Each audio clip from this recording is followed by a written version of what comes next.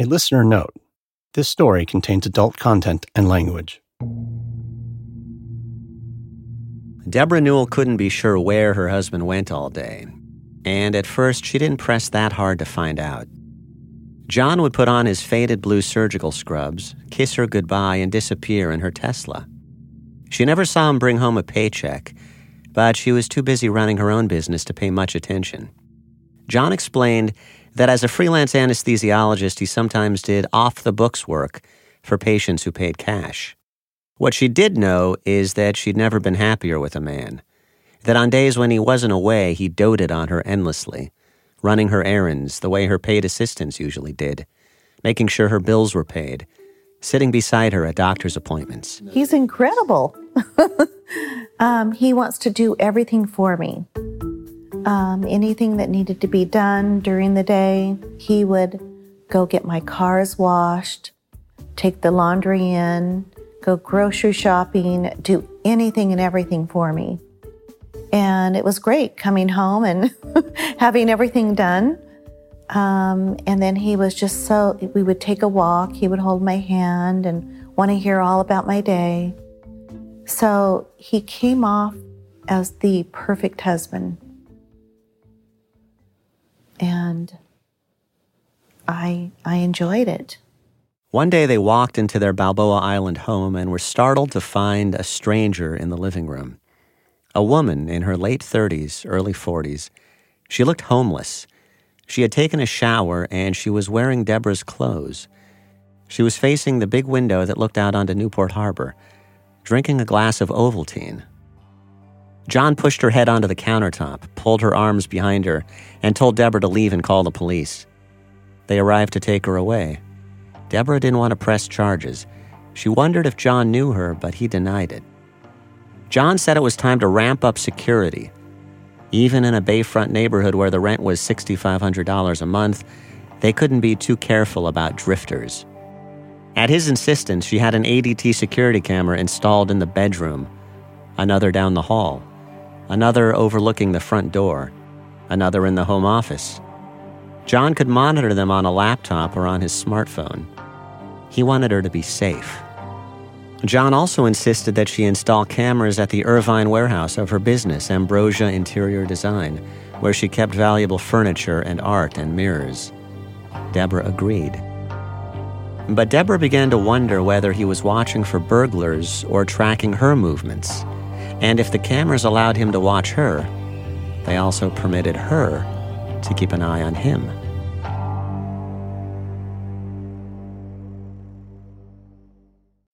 It's 1945. Hitler is defeated. America is looking to outsmart a new enemy, the Soviet Union. To advance in rocketry, aviation, and chemical weapons, America recruits scientists and engineers who fueled the war machine of another nation, Nazi Germany. Operation Paperclip brought the Third Reich's most ingenious and often villainous men to the United States. The War Department thought if we let them go back to Germany, some other nation will pick them up and use them against us. His file said he was 100% Nazi, a dangerous type. Somehow, the file was changed and he came in. I'm Michael Ian Black. Join me and historian Monique Laney on the series Paperclip, funded by Amazon Studios and produced by LA Times Studios in support of the Emmy-eligible original drama series Hunters, starring Al Pacino and Logan Lerman. Available on Apple Podcasts or wherever you get your podcasts. From the Los Angeles Times and Wondery, this is Dirty John. I'm Christopher Goffard.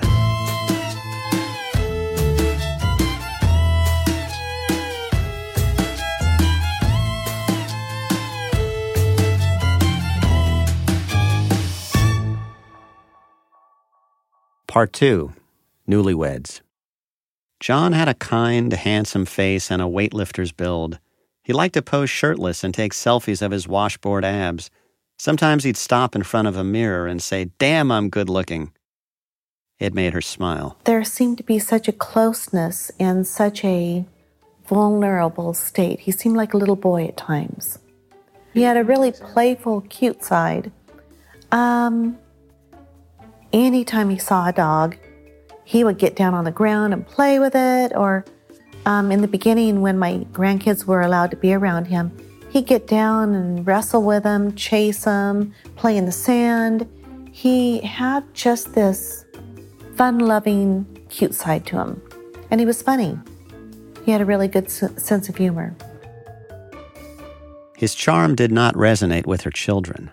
Her daughter Jacqueline had always been smart and intense and rebellious. As a little girl, she'd amazed her mother by reciting the Latin names of plants.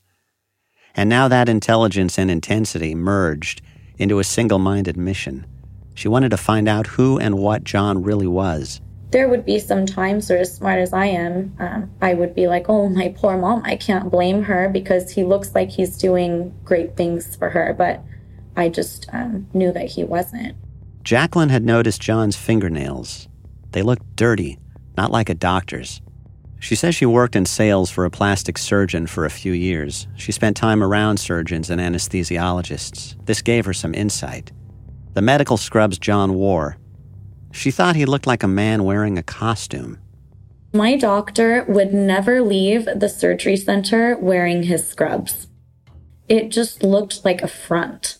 It was strange. It was the same scrubs all the time. They weren't dirty from blood. They weren't dirty from, the hospital. They were just worn at the back where his shoes were. So when I observed that, I just said, he's not an anesthesiologist either. That doesn't add up because I know many, I've worked for many, and that's not how they operate. That's not how the bottom of their scrubs look. That's how the bottom of the front office girl's scrubs look because she wears her tennis shoes all day long and goes and runs errands for us. The scrubs have germs on them and blood spatter and stuff like that. Yeah, you don't leave in them. And you don't even come in them. Did you tell your mom this? I kept a lot of these things to myself, the small details like that. Because it wasn't enough to say that, oh, this makes him a bad person who you shouldn't be with. It just made him a person whose stories did not match up. Jacqueline told her sister Tara that she was trying to get to the truth about John, monitoring his movements with a tracker. She was like, oh my gosh, really? You're crazy. Well, what did you find out? And I just told her, he just goes to all these random locations and I haven't really been able to put it together yet. And then some days he doesn't even leave the house. He is just laid out all day. What was Tara's attitude toward all this? Like, you're going a little too far? Well, she started to get very scared. She started to be very scared for our mom.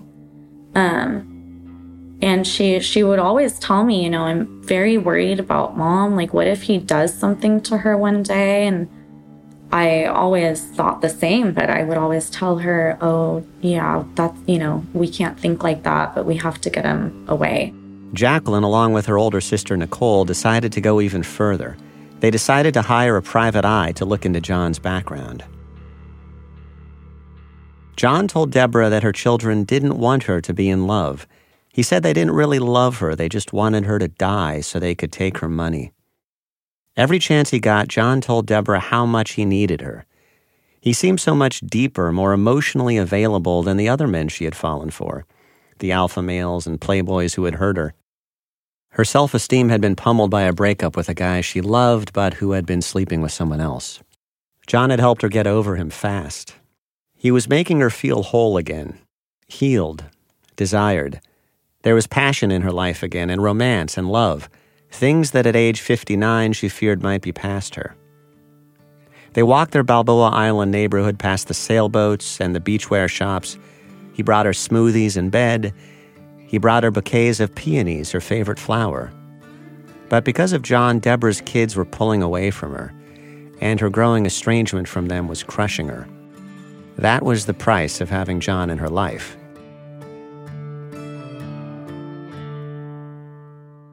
Deborah traveled a lot as part of her job running Ambrosia Interior Design. She would fly out to visit the clubhouses and model homes she designed, and John would tag along. He seemed protective of her. Once as they were walking in Seattle, a homeless man said something vaguely denigrating about her. She can't remember what exactly, something like, "You have a hot old lady." John was suddenly in the guy's face, enraged and screaming. He grabbed him by the shirt, and it looked like he was ready to seriously hurt the guy. Deborah had to pull him away. John didn't talk much about his family, but he liked to allude almost proudly to his late father's supposed mob connections. Deborah thought this was amusing. And he talked about working as a medic in Iraq just before meeting her. He said he'd been in a chopper crash, which explained why his body looked battered with scars on his legs and back and ankles. She watched him inject testosterone. He said this was for his kidneys. She watched him pop OxyContin. He said this was for his bad back. Once in San Francisco, they went to see American Sniper, the Clint Eastwood movie about the American sharpshooter in Iraq. Afterward, John praised the film for its accuracy. That's exactly what it's like over there.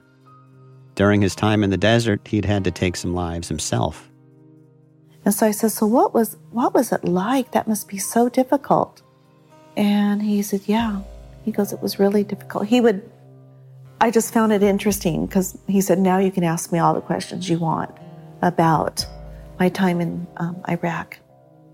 And we walked around San Francisco and just talked. And he told me story after story. He talked about killing people, right? Yes, 5 of them.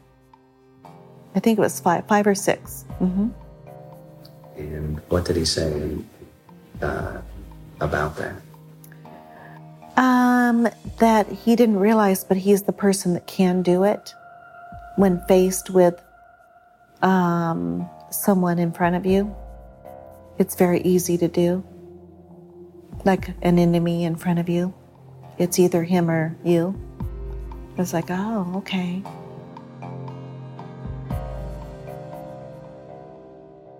Shad Vickers is Deborah Newell's nephew. He works in finance, and he's a single father with 3 kids. Shad and Deborah had always been close. To understand how close, you need to know something about the family that kind of looms ominously in the background of this story. Shad's mother, Cindy Vickers, was Deborah's older sister, and in March 1984, when Shad was a boy, his mother and father were separating. His dad took a .25 caliber handgun from a friend and walked up behind Shad's mom as she sat at a table in the Orange County home they had just sold. She was writing out checks. He killed her with a single bullet to the base of the neck. Aunt Debbie was the younger sister of my mother that passed when I was 11 years old. She had a huge impact on my life. Basically, raised me along with my grandparents that raised me. And, she financed family vacations, sporting events. Just was always there for me throughout my life, from the day I was born until yesterday. Shad's father went to prison, and Deborah helped to raise Shad. She was there for him as he grew up during the years he didn't know what to do with his anger, the years he brawled and got in scrapes with the law. She was a single mother at the time, and so I think she really stepped out and earned me to consider her a second mother, and so she was always there for me. Shad had lost a mom. Deborah had lost a sister, and they'd survived something unthinkable together. He was happy that she had found a man she loved.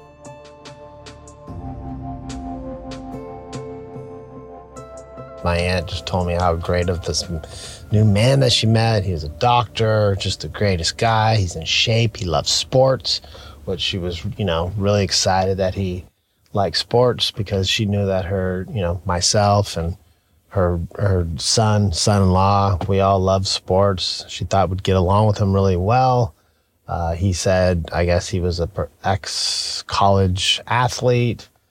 Went to the University of Arizona, likes to play basketball, really active, and just the greatest guy of all time. And she just loved him. I could just tell right off the bat. Shad knew some people in the family disliked John, but he was willing to give him a chance. Just from how I've been, what I've gone through in my entire life, I'm always kind of cautious, no matter what, no matter who I meet. I don't read a book by its cover, so someone tells me they're horrible, I'm not going to think someone's horrible. So I'm going to try to judge someone on my own. So I was definitely in the process of evaluating him. But initially, yes, he struck me like, he was a good, fun guy. Shad brought his 3 little daughters over to Deborah's house, and he said John was great with them. He said John wowed him with his intelligence and his sense of confidence and his tales of daring do in Iraq. One of the times he told me about jumping out of a helicopter, and he said the first time he jumped out, he wasn't equipped with any type of weapon, and he said bullets were flying by his head. And then he said the second time, you rest assured I'd have I was protected with a weapon. So he said I don't know if he said it was a rifle or a machine gun. He said he was shooting people. He didn't specifically tell me he shot anyone, but I do remember him telling me about jumping out of helicopters and being in a parachute, going to save people's lives and having a gun to protect himself.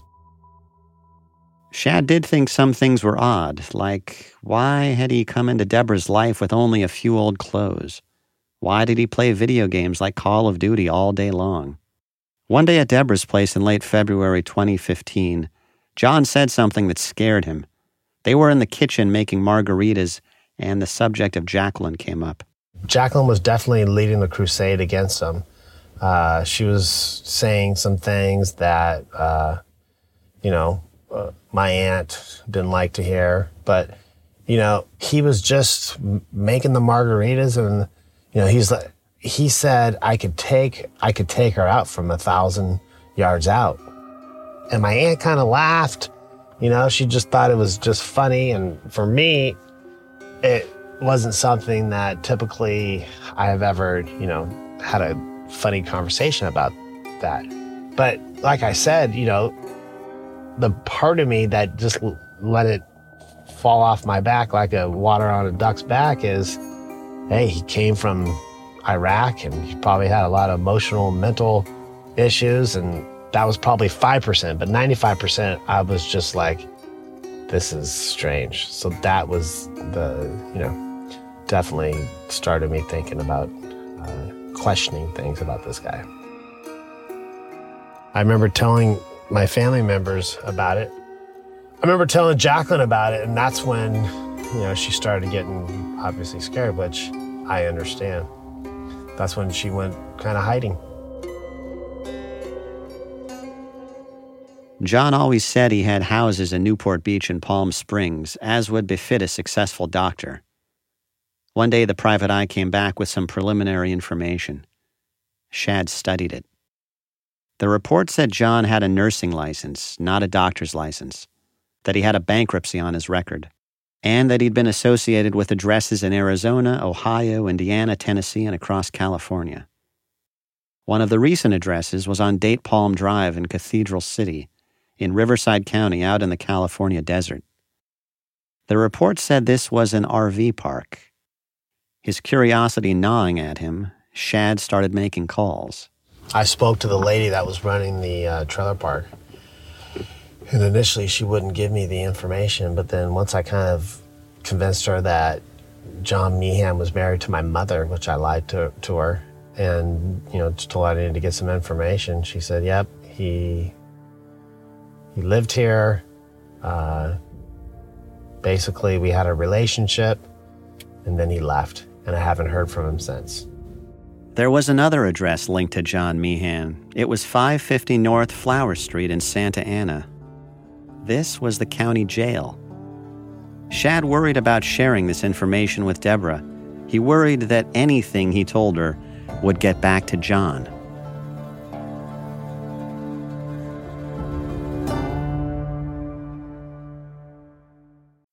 It's 1945. Hitler is defeated. America is looking to outsmart a new enemy, the Soviet Union. To advance in rocketry, aviation, and chemical weapons, America recruits scientists and engineers who fueled the war machine of another nation, Nazi Germany. Operation Paperclip brought the Third Reich's most ingenious and often villainous men to the United States. The War Department thought if we let them go back to Germany, some other nation will pick them up and use them against us. His file said he was 100% Nazi, a dangerous type. Somehow, the file was changed and he came in. I'm Michael Ian Black. Join me and historian Monique Laney on this series, Paperclip, funded by Amazon Studios and produced by LA Times Studios in support of the Emmy-eligible original drama series, Hunters, starring Al Pacino and Logan Lerman. Available on Apple Podcasts or wherever you get your podcasts. Lately, I've been thinking about dyeing my hair at home. I'm guessing you might be too. If I'm going to take the plunge, I can't think of a better place to do it than with our sponsor, at-home hair color company, Madison Reed. Take a few minutes and poke around on their website. It'll make you feel so much more confident in your ability to easily color your hair by yourself. And, most importantly, that you'll get salon-quality results. There are step-by-step instructions, answers to all your questions, video tutorials, and you can even chat with one of their expert colorists. Another thing I love about Madison Reed is that it's made with ingredients you can feel good about, like argan oil and keratin, with no ammonia, parabens, or sodium lauryl sulfate. Whether it's covering stubborn grays or freshening up your look with a new color, you can get ammonia-free, multi-dimensional hair color delivered to your door, starting at just $22 at madison-reed.com. Use our promo code DIRTYJOHN, and you'll get 10% off plus free shipping on your first color kit. That's promo code DIRTYJOHN. Visit madison-reed.com now to find your perfect shade. That's madison-reed.com. Hi, it's Christopher Goffard.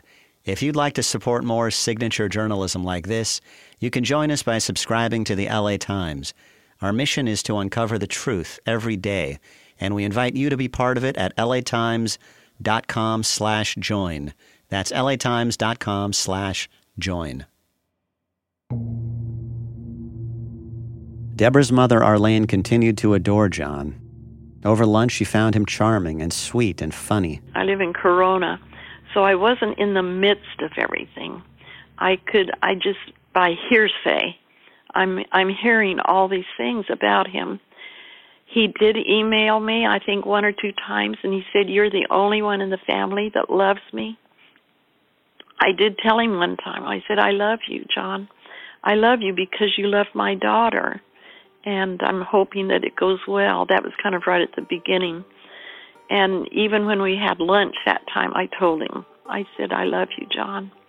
And I kind of felt sorry for him, a little bit sorry for him, because the family was so up in arms against him. But I didn't know all the things that were happening.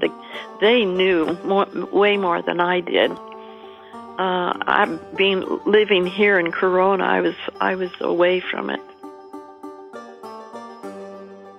Deborah and John went to church together at Mariners, an evangelical megachurch in Irvine.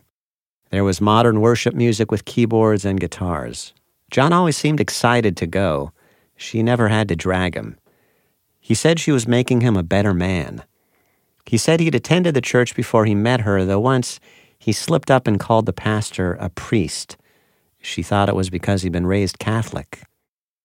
They were returning from church one day when they found the strange woman in the living room, wearing Deborah's clothes and sipping Ovaltine as if she belonged there.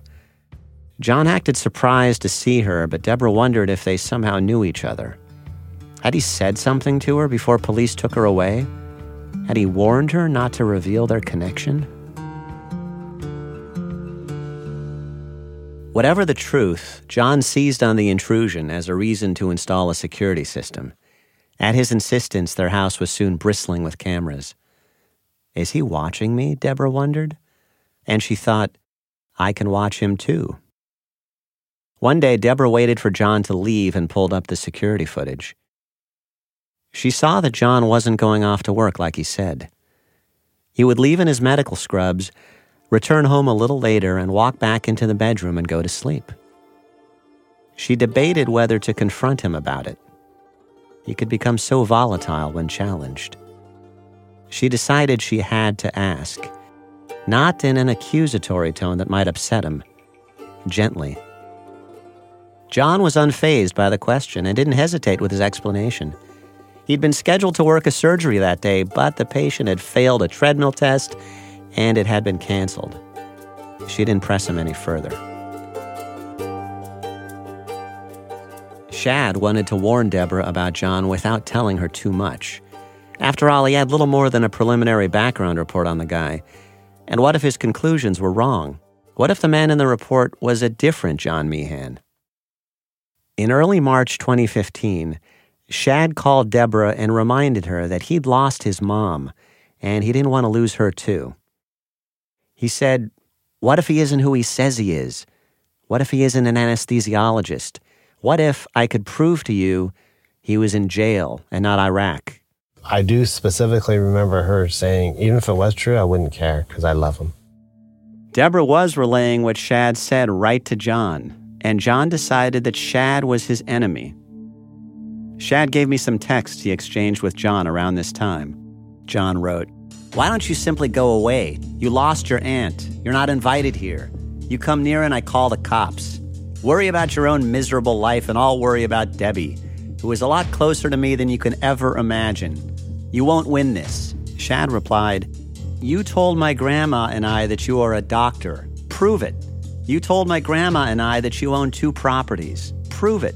Once you prove those 2, you are good in my book." John's reply, "I couldn't give a shit about being in your book." Shad said he hoped his aunt dumped him soon. He prayed she would open her eyes.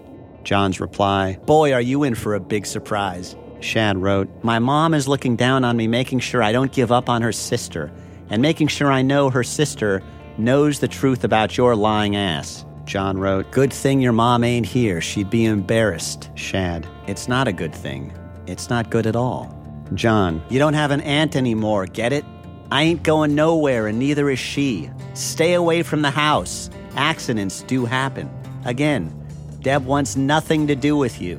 And if you were on fire, I wouldn't piss on you to help you out." Shad, "If I hear of you threatening my aunt or harming her, you will see me." John, "Please show up. And she ain't your aunt anymore. Just ask her." John gets a lot nastier. He insults Shad's girlfriend and says he slept with her. He insults Shad's little daughters. Shad warns him not to talk about his kids. "Fuck you and your kids. Come do something about it. It isn't about me or what I've done. It's about you harassing her to the point where she fears for her life." Shad wrote, "LOL. John, she fears you'll hurt either of us. Laugh about that." Shad, "I'm just giving her facts over your lies." John, "And by the way, we're married. That makes your threat my threat, asshole." Shad, "I pray you're not married." Of course they were. It had been a secret, but now the whole family knew. Shad is a big guy, 5'10", 195 pounds, a former football player. But John intimidated him. He had 4 inches on Shad and probably 25 pounds, and Shad had seen boxing gloves and a heavy punching bag in the garage. Shad thought John would be able to overpower him if it came to that. Even beyond his size, there was a single-minded viciousness about John, a sense that he'd stop at nothing. Shad decided to keep his distance.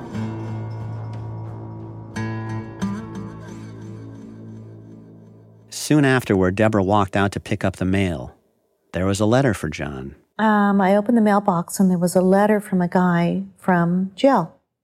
And what happened was, I thought, why is he getting a letter from someone from jail? She tore it open and began reading there in the walkway. It said something like, "I'm so happy you've met the woman of your dreams. Hope you're well." It sounded like he and John had actually been jailed together. She stood there frozen for a minute or two. She looked up and John was rushing toward her. She realized that he had been watching her on camera, that maybe he'd been watching her more than she realized. He snatched the letter out of her hand. She asked him what this meant. She told him she thought he'd been lying to her. He turned it around and said, "How dare you question me or look at my mail? This is a felony, opening my mail." So he put it back on me, opposed to getting out of answering, who is this and why, why this letter? John said his jailhouse correspondent was just a guy he was helping out, sending him care packages and a little money. But he wouldn't admit he'd been in jail himself. The next day, John left on one of his mysterious errands. Deborah walked into the home office they shared. John was messy. There were papers scattered everywhere. She began hunting through the office.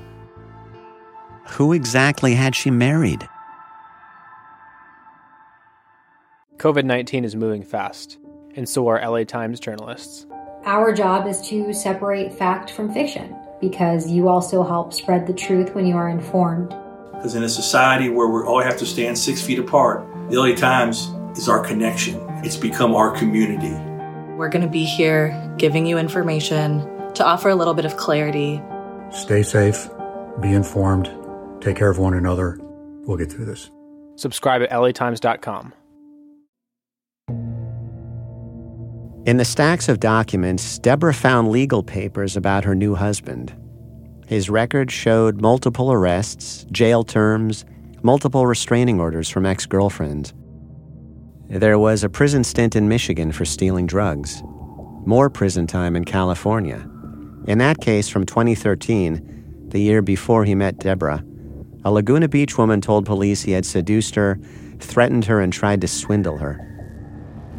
Police began investigating, and when they searched a storage unit John kept in Cathedral City, they found a Colt 38 Special, binoculars, GPS units, ammo, heavy-duty cable ties, syringes, a pocket saw, and most ominously, they found a bottle of cyanide powder and 8 cyanide capsules. Police called him, quote, a treacherous, conning, and very manipulative person who uses fear and intimidation as a means to control and coerce his victims. He was convicted of stalking and being a felon in possession of a firearm. He spent 2.5 months in state prison and got out in June 2014. And he spent a couple weeks in county jail that fall for violating a restraining order against another woman. He got out on October 8th, 2014. He had met Deborah online on October 10th, 2014. 2 days later. It made Deborah think about her first date with John in a new light. She remembered how he'd thrown himself on her mattress and raved about how comfortable it was. And I'm like, it's just a mattress. I realized he'd been in prison like a few days before that. So of course it's going to feel good.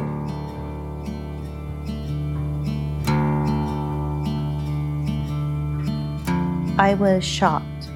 I couldn't believe what I was hearing, what I was reading, because I had fallen just madly in love with this man for who I thought he was. And all this evidence was showing me that he wasn't that person at all.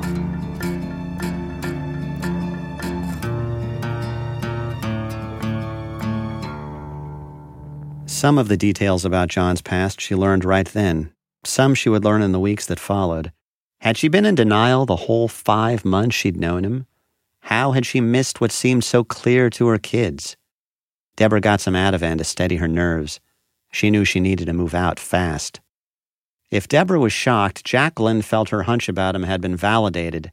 And by then, she had an even fuller picture of John's background. He had a felony for attempt or threat to extort, another felony for burglary of first degree, another felony burglary second degree, felony for stalking, misdemeanor for anonymous telephone calls, felony possession of firearm by felon, misdemeanor possession of firearm, violation of protective order, and he pled guilty to stalking and having a firearm.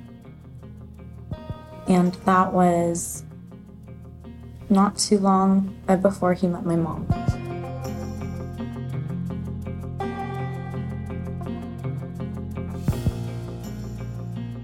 And then he has 9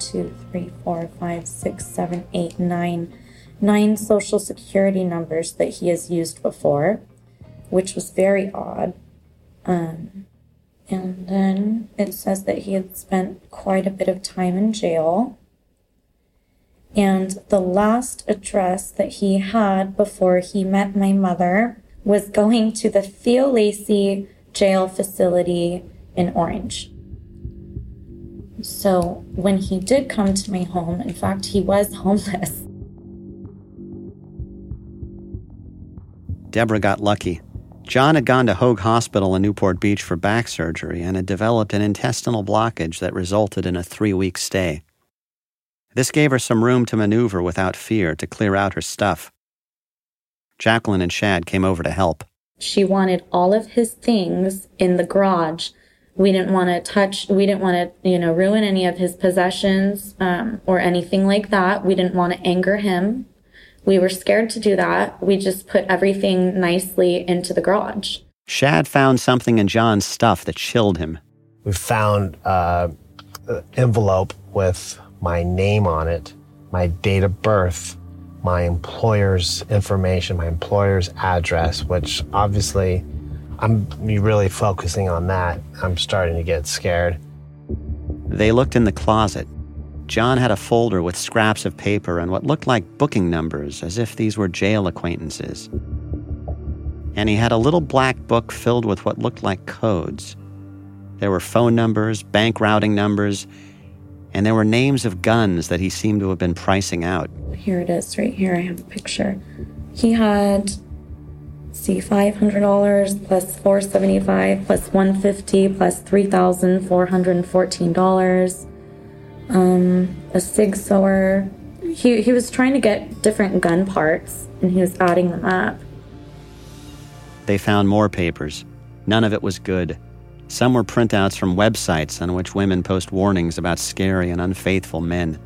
So 2 days later, we're going through all the papers in his office, and in his trash can, we're pulling out papers stating that he was on Woman Savers, quite a few websites about not dating this man, that he's dangerous, he took them for money, just many, many stories. Deborah found a lawyer. The lawyer told her to file papers to have her marriage annulled. He had more advice just in case her husband's plan was to murder her. He told me that this man is very dangerous and he wants my money and that I need to change my will. There's something about this that didn't make sense to me. If John Meehan was a veteran con man, a grifter smooth and calculating enough to insinuate his way into so many women's lives, if he was good enough to fool as smart a woman as Deborah, why would he leave evidence of his past out in the open like that? Wouldn't he have known Deborah would eventually find it? She could have found it on day one. I asked Jacqueline about this, and she had a theory.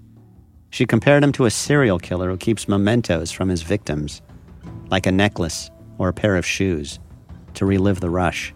I felt like he kept it all because I felt like he wanted all of that stuff. Like when he maybe looked back at it, it gave him a bit of excitement. I felt like a lot of these papers that he would keep were kind of like trophies. Why would you keep all of this stuff on about yourself unless you're proud of it?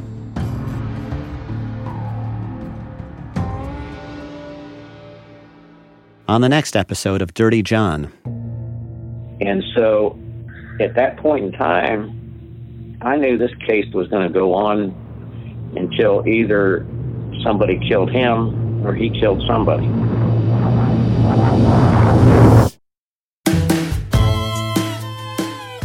Our next episode will be available in 2 days. In the meantime, if you like what you heard, do tell your friends about our show. It's available at latimes.com, Wondery.com, and every major podcast player, including Apple Podcasts, Stitcher, NPR One, TuneIn, iHeartRadio, and Spotify. Dirty John is reported and written by me, your host, Christopher Goffard, for the Los Angeles Times. Karen Lowe is our producer and editor. Audio design by Jeff Schmidt. Executive producers Jeffrey Glazer and Hernan Lopez for Wondery. Over the course of this production, our LA Times team has included Shelby Grad, Steve Clow, Robert Meeks, and Devon Maharaj. You can read the story at latimes.com. We're putting up installments as these episodes air.